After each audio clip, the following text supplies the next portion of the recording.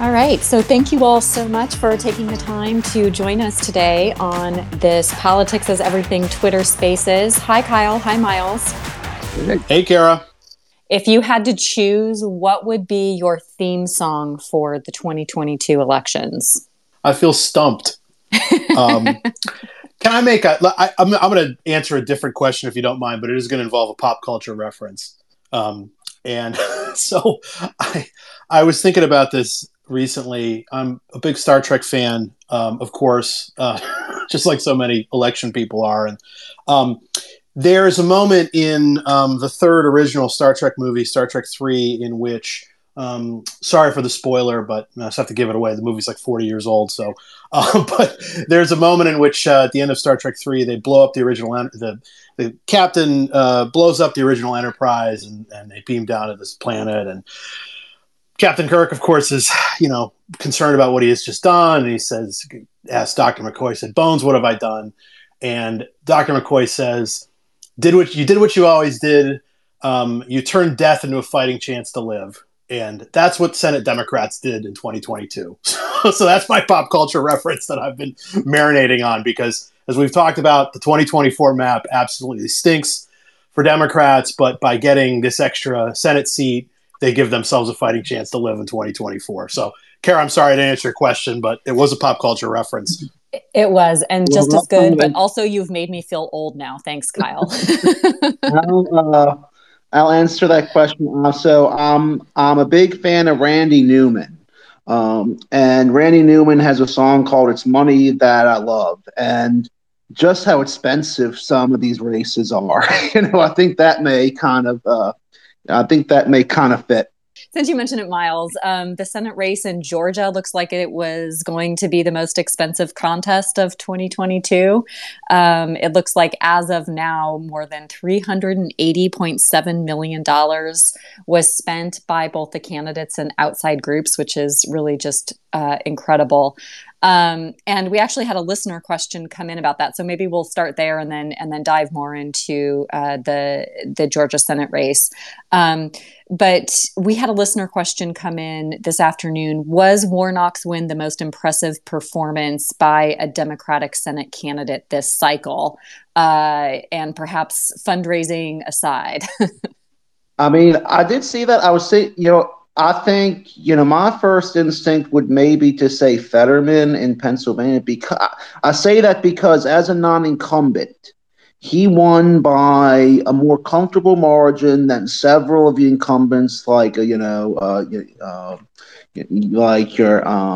Catherine Cortez Mastos or Mark Kelly's. But I think what's really impressive, I think one of the arguments for Georgia is that, poor Warnock has had to run in 4 very high stakes races over the last 2 years.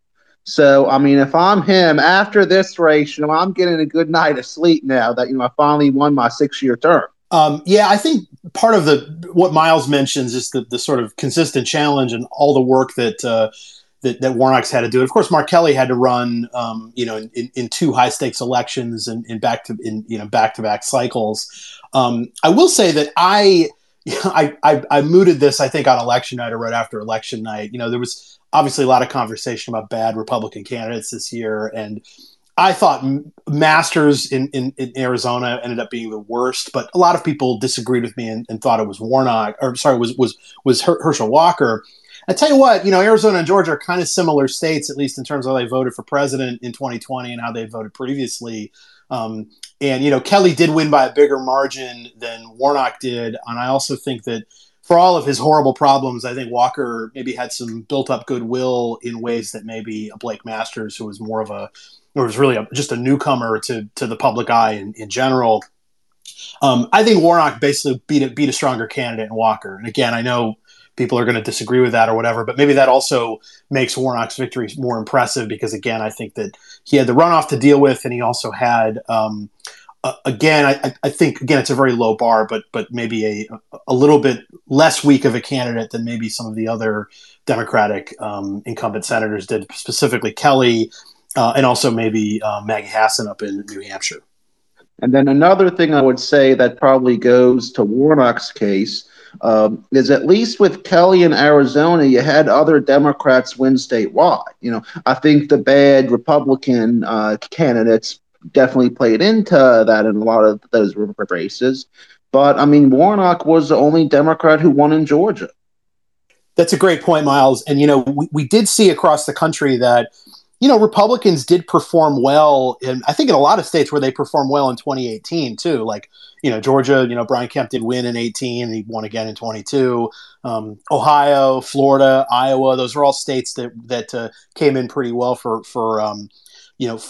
Republicans. And, Warnock's the real outlier in that group of states as a Democrat who won a high profile race in those states. There weren't others in that group where, Republicans sort of held on against the blue wave in 2018 and generally speaking performed well in 2022. I would maybe add Texas into that list as well. So you both have already started talking about candidate quality, which you tracked as well in the crystal ball throughout the election season. What should the Republican Party learn about candidate choices from this election? I think Trump has a lot to do with it. I mean, we've heard a lot about that. It was sort of for me, it's been sort of interesting because the first really national down ballot election I followed was the midterms back in 2010. And I remember, they would nominate these candidates like Sharon Angle, Ken Buck in Colorado. I remember like the weekend before the Delaware primary that year, Public Policy Polling put out a poll where they had Christine O'Donnell up like 3 or 4 points ahead of Mike Castle in the Republican primary. And Castle was seen as a shoo-in. O'Donnell not as much. I'm like, oh my God, are they really going to do it? And they did. And, that kind of continued into 2012. And I think what really helped the Republicans in 2014 is they, took more of a heavy-handed approach in the Republican primaries. You really had Mitch McConnell and the Senate Republicans, very much get involved in races on behalf of candidates like Thad Cochran, Lamar Alexander. Had they lost their primaries, maybe those states wouldn't have actually flipped, but they would have been headaches. Even Liz Cheney, back in 2014, she tried to at first run against Mike Enzi, who was the incumbent at that time, and they turned up the heat on her. So I think with Trump sort of doing his own thing these past few cycles, you get candidates like Herschel Walker, who, is Trump's choice, but maybe would not be Mitch McConnell's ideal choice. I'm glad Miles went through some of the history there because this candidate quality problem on the Republican side for the Senate is not necessarily a new problem, but it is sort of a resurgent problem in that we can easily point to these races in 2010 and 2012 where candidate selection ended up costing Republicans. But then the problem kind of subsides a bit in 14, 16, 18, 20.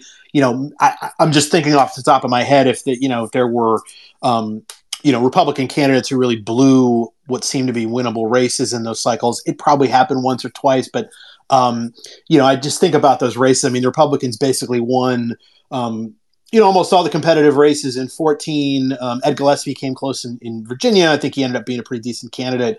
So did Scott Brown in New Hampshire. The Republicans eked out a few close races in 2016 and 2018. They actually gained seats despite being holding the White House in a midterm year. I guess the one obvious example, it's not in a regular election, but the special election would be Roy Moore in 2017. But the Republicans did end up winning that seat back. The next time was on the ballot in 2020. But so there was this period where the Republican candidate quality problem in the Senate was not as significant, but it really came back in force in 22. And, to me, you've got Senate Leadership Fund, this, big outside group that is, connected to Mitch McConnell, but is not an official committee the way that the National Republican Senatorial Committee is. And, that seems to be the entity that maybe needs to take a more active role in primaries going forward here, because the Republicans do have the Senate again is right there for the taking in 24. But there are races where candidate quality, I think, is going to matter again, and they may want to be more aggressive than maybe they've been in the past. So we had and I just wanted to add that quickly. I think Kyle has said in the past, which I think this is right, is the criticism that Republicans get sort of in this context is that they seem to take more of a hands-off type of approach, where it's the Democrats who tend to be more heavy-handed. So I want to bring in a question that we had from John Michael, who is also one of our amazing interns at the Center for Politics, and he wanted to bring up candidate quality on the Democratic side. He asked whether or not candidates like Stacey Abrams or Beto O'Rourke might have peaked too early, but their work may have contributed to the benefit of other Democratic candidates. So I wonder if you can speak maybe to candidate quality a little bit, especially with Abrams and O'Rourke, and what do they do now? Yeah, it's I think Abrams is probably still pretty well respected within the Georgia Democratic Party. She's considered probably a much better organizer than a candidate. Obviously, I was even seeing someone say last night, which there may be some maybe merit here. Is that considering that Warnock only fell slightly below 50% last month, was Abrams a drag on him? So I don't know if I buy into that, but I can see the argument for it. I think there are I think O'Rourke is probably more at risk of being considered like a perennial candidate now. That doesn't mean that they can't eventually win at some point if they run again. I think of someone like John James, who lost 2 statewide races over the last few cycles, but finally got something this year, although it was very close. Yeah, I mean, I think that I think we're going to look at O'Rourke and Abrams as sort of important figures in whatever the transformations of Texas and Georgia end up being. I mean, Georgia seems well on its way to being sort of established as a purple state. Maybe 10 or 20 years from now, we look at it more of as a bluer state, given what we're seeing in Atlanta. But too soon to know. Texas may or may not trend toward where Georgia is right now, to being a purple state. O'Rourke's Senate challenge to Ted Cruz in 2018, I think probably will go down as one of the more kind of memorable sort of losing campaigns.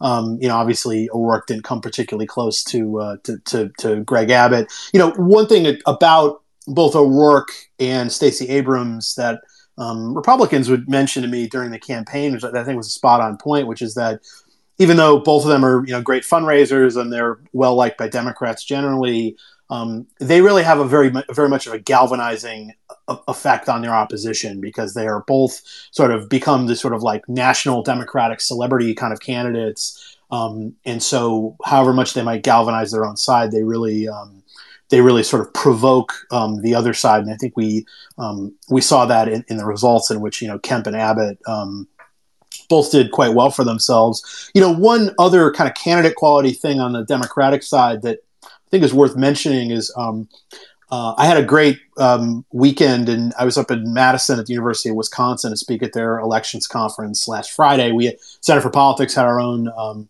conference on last Wednesday evening too, which was great. So last week was my post-election conference circuit week. But one of the big things that sort of we were talking about up in Madison was Mandela Barnes ended up coming like within a point of Ron Johnson in the Senate race there, which was closer than I thought, although I thought Johnson was favored the whole time and he did end up winning. But there's a question there of like, would a different candidate have actually beaten Johnson? And would the Democrats then have effectively swept all of the most competitive races this year? Because really the only super tight, super competitive Senate race the Democrats did not win was Wisconsin. And Ron Johnson is one of just 2 Republicans now who represents a Biden state in the Senate. Susan Collins of Maine, who's sort of a special case, is is the other one. And, given how well Tony Evers did in the governor's race, the attorney general hung on in that state as well. Is Wisconsin actually kind of a missed opportunity for Democrats? Or, do you look at it as Barnes overperformed, or do you look at it as a different candidate might have actually won? So that's just an interesting what if. I don't know the answer to it, but it's something I've been thinking about a lot, particularly recently. Kyle, you raised this issue especially about Stacey Abrams and Beto O'Rourke kind of exciting their bases, but not really reaching across the aisles. And one of the things I think that distinguished Senator Warnock, or at least got attention, was, that during his campaign, he really touted his ability to work across the aisle, and really made a concerted effort, both at campaign rallies, but also in ads, to tout his work with Senator Ted Cruz, and others. So I wonder if there are lessons that we can learn from Warnock's campaign that might be applied to 2024 and beyond.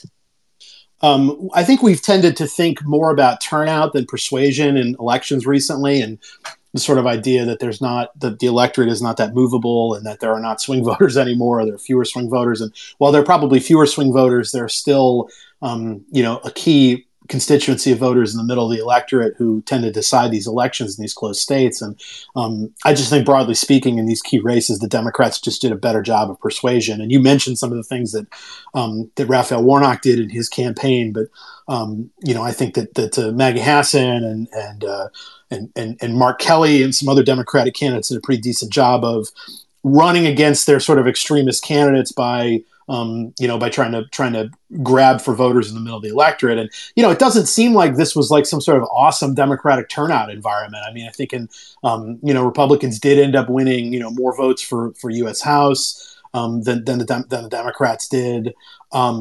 And, particularly in some states, the Republicans really did quite well for themselves in Florida, New York, et cetera. But in a lot of the states that, decided the 2020 presidential election and are going to decide the 24 election, Democrats didn't necessarily have a turnout advantage. They might have last night in the runoff, but I wouldn't say in the first round in Georgia they did. But the Democrats won independents nationally according to exit polls, and they were able to just do I think a better job of persuasion than Republicans did, and that's the difference between victory and defeat in a lot of these key races. I mean, I noticed in a lot of Warnock's ad, it was hard to dislike him. Walker to me seemed more negative. And yeah, these runoffs are usually about turnout, but these are in the article where we correctly moved it to leans Democratic. I talked about there in the initial round there were 200,000 voters who voted for Eric Kemp, but not Walker. I called these the Paul Coverdell voters, who was he was basically a moderate Republican in Georgia, who kind of is representative of that type of area of the suburbs of Atlanta. Warnock, from what I'm looking at, turnout in the urban areas last night, I agree with Kyle, wasn't great, maybe less than ideal at least. But Warnock did very well with the Paul Coverdell voters in the suburbs like North Fulton and places like that. And I think you could definitely apply that to several states that are up in the Senate next cycle. So now that the Democrats have a 51-49 majority, what is that going to mean for governance? I think a lot of people have mentioned that, the Democrats are now less reliant on some of the less reliable members of their caucus, be it, Joe Manchin or Kyrsten Sinema. To me, that's less important because, of course, the Republicans have the House now. And so, it's not like they're going to be these, kind of narrow party line votes that go through the House and the Senate, the way we saw the last couple of years, because that's just not the governing dynamic anymore. To me, it's more about speeding through nominations. The Democrats are now going to have real majorities on the committees. It sort of greases the skids for judicial nominations, and of course the Senate is kind of a judicial nominee factory at this point, as both sides try to fill as many of these vacancies as they can, with checking the actuarial tables to make sure that the folks are relatively young and relatively healthy. I guess there probably are better ways to fill judicial vacancies, but the people organize around or make these decisions based on the sort of lifetime appointment setup now. So that's important. Also, Democrats are going to have subpoena power on some of these committees. So maybe some of the investigative work that the House was doing under Democratic control, maybe some of that shifts to the Senate over the next couple of years. But as I mentioned, my sort of long-winded Star Trek III related introduction here or whatever. To me, the major thing is the political dynamic, because I think again we're sort of used to being surprised here in the Senate. And of course, we've talked about some of the Republican candidate problems that maybe could endanger even some of their best targets in 24. But we know that Ohio, West Virginia, Montana are going to vote Republican for president unless there's some sort of strange change in 2024. That very fact just endangers at least 3 Democratic senators, maybe more if the Republicans do better in the presidential race than in 2020. If the Democrats have any shot to hold the Senate, they needed this extra seat, and they got it. To me, that's the key thing. Kyle, you specifically looked at crossover districts in the House of Representatives and found that Republicans won a slim majority, at least in part by winning more in districts that Joe Biden carried than Democrats did in districts that were carried by Donald Trump. I wonder if you can talk about how Republicans were able to win districts that their president couldn't in 2020. It's pretty interesting because you specifically look at California and New York as states where Republicans had pretty good House cycles, particularly in New York. I think New York, a lot of it seemed like it was weakness at the top of the ticket with Kathy Hochul, who ended up winning her governor's race, but only by a little less than 6 points, and that I think contributed to the Democrats doing kind of poorly in some of those House races. Some of those seats I think that the Republicans are probably going to have a hard time holding on to in 2024, specifically a couple in Nassau County, where I think turnout was probably the biggest culprit, although I think also the Republicans had superior candidates in both of those, at least in New York 4, which is actually the Biden's the best Biden seat held by any Republican. Anthony D'Esposito won in New York 4 and the Nassau, New York City suburbs. Also out in California, you've had a couple cycles in a row now where you've got a number of Republicans who have really run ahead of the presidential baseline in their districts. Some of them I wouldn't really describe as particularly moderate. Like Mike Garcia has been a really good electoral performer out in California for a couple cycles now, but he's not. I wouldn't say he's moderate on much in terms of his voting record. He did benefit from a opponent, Christy Smith, a Democrat, who frankly isn't particularly well respected amongst people who follow the stuff on both sides. I think overall you've got 18 Republicans in Biden seats, you've got 5 Democrats in Trump seats. Those naturally are some of the seats we're going to focus on the most in 24. And, it does give the Democrats some opportunities. Some of these double-digit Biden seats to hope for some reversion and to flip those seats back in 2024. A lot of other moving pieces with the House, maybe some new district maps in a state like North Carolina that could maybe help the Republicans. But the House is close enough that you'd expect it to be closely contested in 2024. And again, those crossover seats are going to be a big part of that battlefield. Miles, your new analysis looks at split ticket voting and how 2022 has compared to recent elections.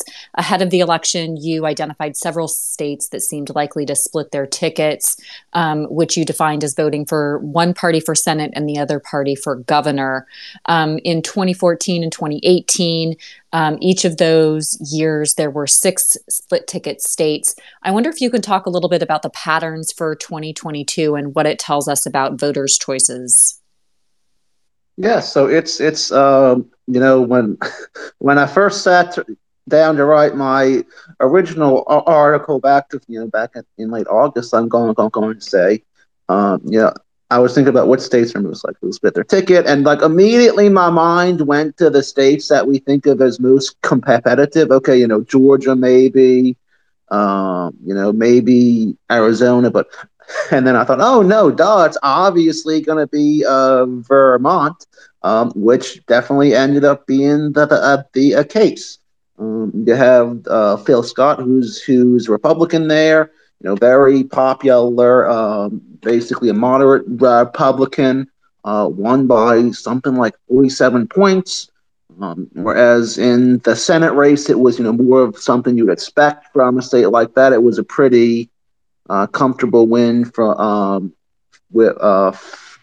Congressman Peter Welch, who's going to get a promotion. In fact, he beat Pat Leahy's score from 2016. So very interesting year in Vermont.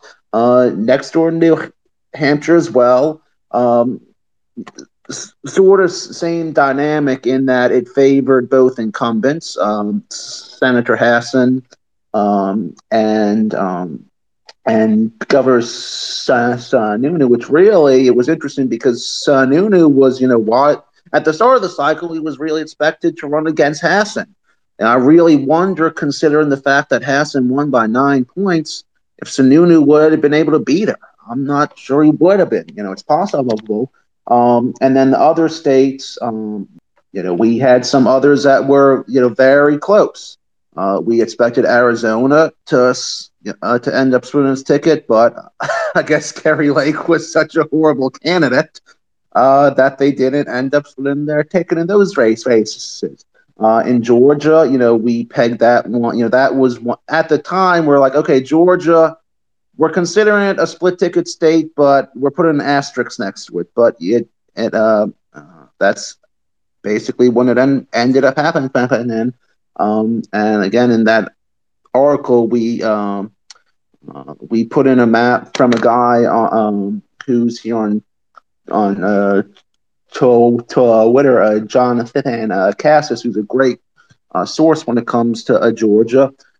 His map of the new District 6, and this is something we said to look for kind of going forward to the Georgia runoff, this is basically the northern Atlanta suburbs. The new District 6 gave Kemp a 28-point margin, but only went for a Walker by 14. So, the types of split ticket voters in an area like that are going to be important. I think this midterm is different in a lot of ways, but in some ways it's not. We had 6 split ticket states that lines up exactly with 2014 and 2018. The past few midterms. Just one other point related to Georgia and what Miles was talking about. The Atlanta area is just a growing concern, or it should be a growing concern for Republicans, because even some of the places that continue to be Republican in the broader kind of metro Atlanta region, they're getting bluer too. And there's a county sort of south of Atlanta called Fayette County that looked like it might even flip to Warnock last night. It didn't, but I think the final margin there was only a point. And so even, you're just seeing this erosion all over the place. And that's, if you look at, what the future trajectory of Georgia might be, if the Republicans can't stop the bleeding in metro Atlanta, you can imagine a world in which Georgia starts to look like Virginia, and a state that's really not a swing state. I know Republicans won Virginia for governor in 2021, but I think it's still, pretty clearly a Dem-leaning state at the federal level. So, again, some real concerns, I think, for Republicans when it comes to Metro Atlanta. That was sort of a meme some of us had on here for a while. Okay, is this finally the year we're gonna get we were calling Lafayette County? Is this the year we're gonna finally get Lafayette County? So if you look at the trajectory of Fayette County, yeah, it's in the 2021 runoff, it was Leffler +7. It fell down to Walker +3 in the initial vote last month, and Walker only held it by a point.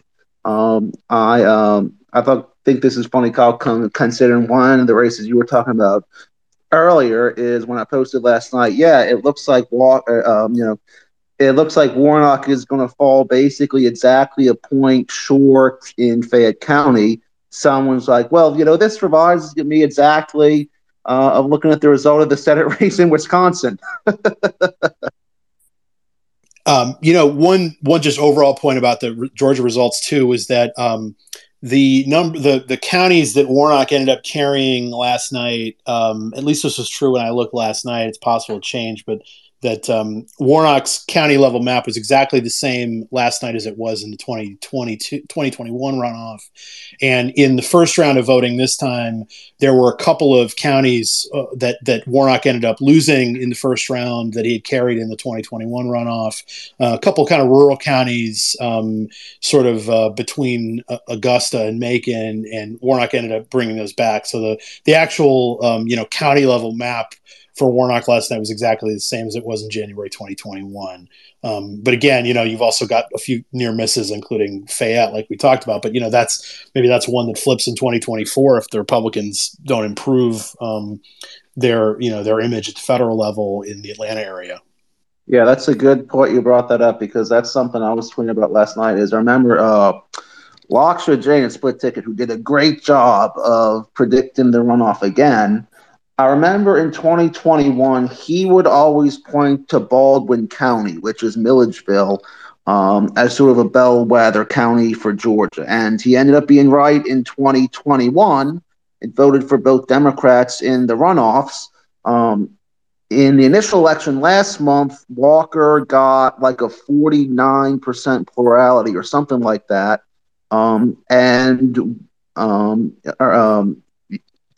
Gave Walker a 49% plurality, and Warnock flipped it back. And to me, that was really indicative of, it looks like, we've talked a lot in our articles about in the South, there's this region called the Black Belt, which, sort of runs straight through states like Georgia.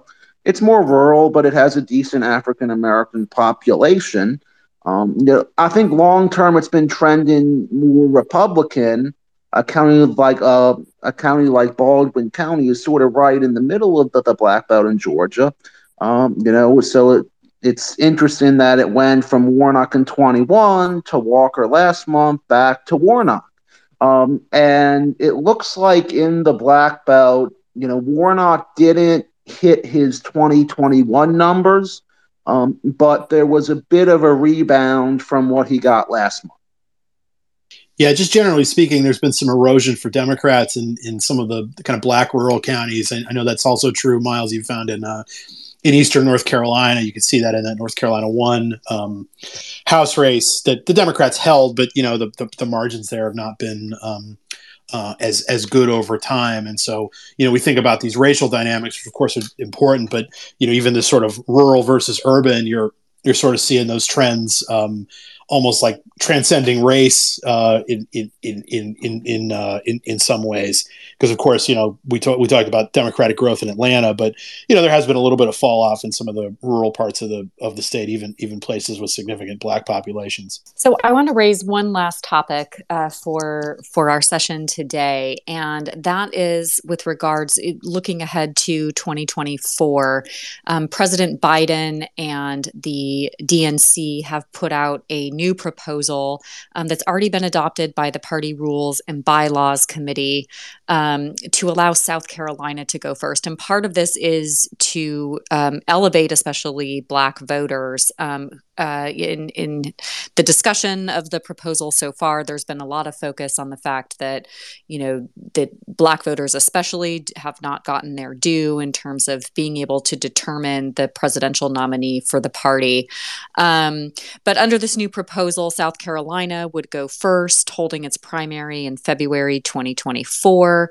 Nevada, New Hampshire would follow. And then the idea is that Georgia would go next on February 13th and Michigan on February 27th. Of course, to get the changes in Georgia, the Democrats are going to have to somehow persuade the Republican Secretary of State to set the date rather than to go along with whatever the Republicans want. So there's going to have to be some negotiations there. This has also been viewed as perhaps a signal that Joe Biden is going to announce that he's running for re-election probably shortly after the new year. But I wanted to just get both of your takes on the implications. I think we've needed. Oh, the other thing that the proposal would do would be to try to eliminate caucuses as a form of nomination within the Democratic Party. And so, there's a couple of elements to this proposal. I think reform is long time needed. I don't know, if this is the answer, especially when, the state they're choosing to go first is the one that benefited the sitting president. There's certainly some merits to South Carolina. It's relatively cheap to run there versus other states. So that could help out some underdogs. But I just wanted to get both of your takes on the proposal and what you think the implications might be. I think pretty clearly, we saw in 2020 that, Iowa and New Hampshire just are not particularly well representative of where, the sort of what the Democratic Party coalition is, basically because both of them have electorates, primary electorates that are almost entirely white. Also the thing with the caucus process. I mean, we've had Iowa caucuses in the past 10 years, 2012 on the Republican side and then 2020 on the Democratic side, where it wasn't even really clear who actually, kind of got the most votes. And of course, it's not traditional, votes. It's like delegate equivalents or whatever. But, I just think primaries are just better and easier to understand. I mean, I guess some of the southern states have traditionally had a kind of earlier place in the process, given that Super Tuesday historically has been very southern dominated. But this kind of, gives black voters in some southern states sort of more of a say early on. And I think probably gives sort of a more complete picture early in the process of where different demographic groups in the Democratic Party are, because between Nevada, South Carolina, and New Hampshire, you do get a decent kind of racial cross-section of where the party is. And then, Georgia later in the month, another state with a very significant black electorate, but also a lot of racial diversity across the board in metro Atlanta. And then Michigan, I think, is a pretty good choice in the Midwest. I might have actually chosen Illinois, given that you kind of get a little more diversity there, big, huge city area in Chicago. But I think Michigan is a perfectly decent choice. And of course, Michigan is such an important swing state. And Michigan, I think, is essentially a must-win state for Democrats in the Electoral College at this present time. So, I mean, it's self-serving to some degree for Biden, but the map, it sort of makes sense to me. We'll see if they can actually get it accomplished. And, there are ways for the party to sort of punish a New Hampshire if it decides it really wants to be first, because you may recall that back in 2008, I think it was Michigan and Florida, basically their delegate allocations were either cut in half or taken away entirely for sort of skipping in line. And so if the Democrats want to play heavily, if they want to go heavy after New Hampshire, there are ways for them to do that. I wanted to say quickly on the primaries, Kyle was saying, well, if they move South Carolina up, that may look like, sort of a self-serving move for Joe Biden. And, well, sometimes sometimes the order is not immune to politics. I remember, sort of sticking with Georgia, one thing that helped Bill Clinton in 1992 when he was getting the nomination is Zell Miller, who at the time was the governor of Georgia, who was very much a Clinton guy, moved Georgia up in front of Super Tuesday. And that's something that gave Clinton sort of a boost before Super Tuesday. So, I do agree that, it may look bad, but it wouldn't be unprecedented. Well, Kyle and Miles, thank you so much for sharing your expertise yet again this week. And thank you to all of our listeners for tuning in.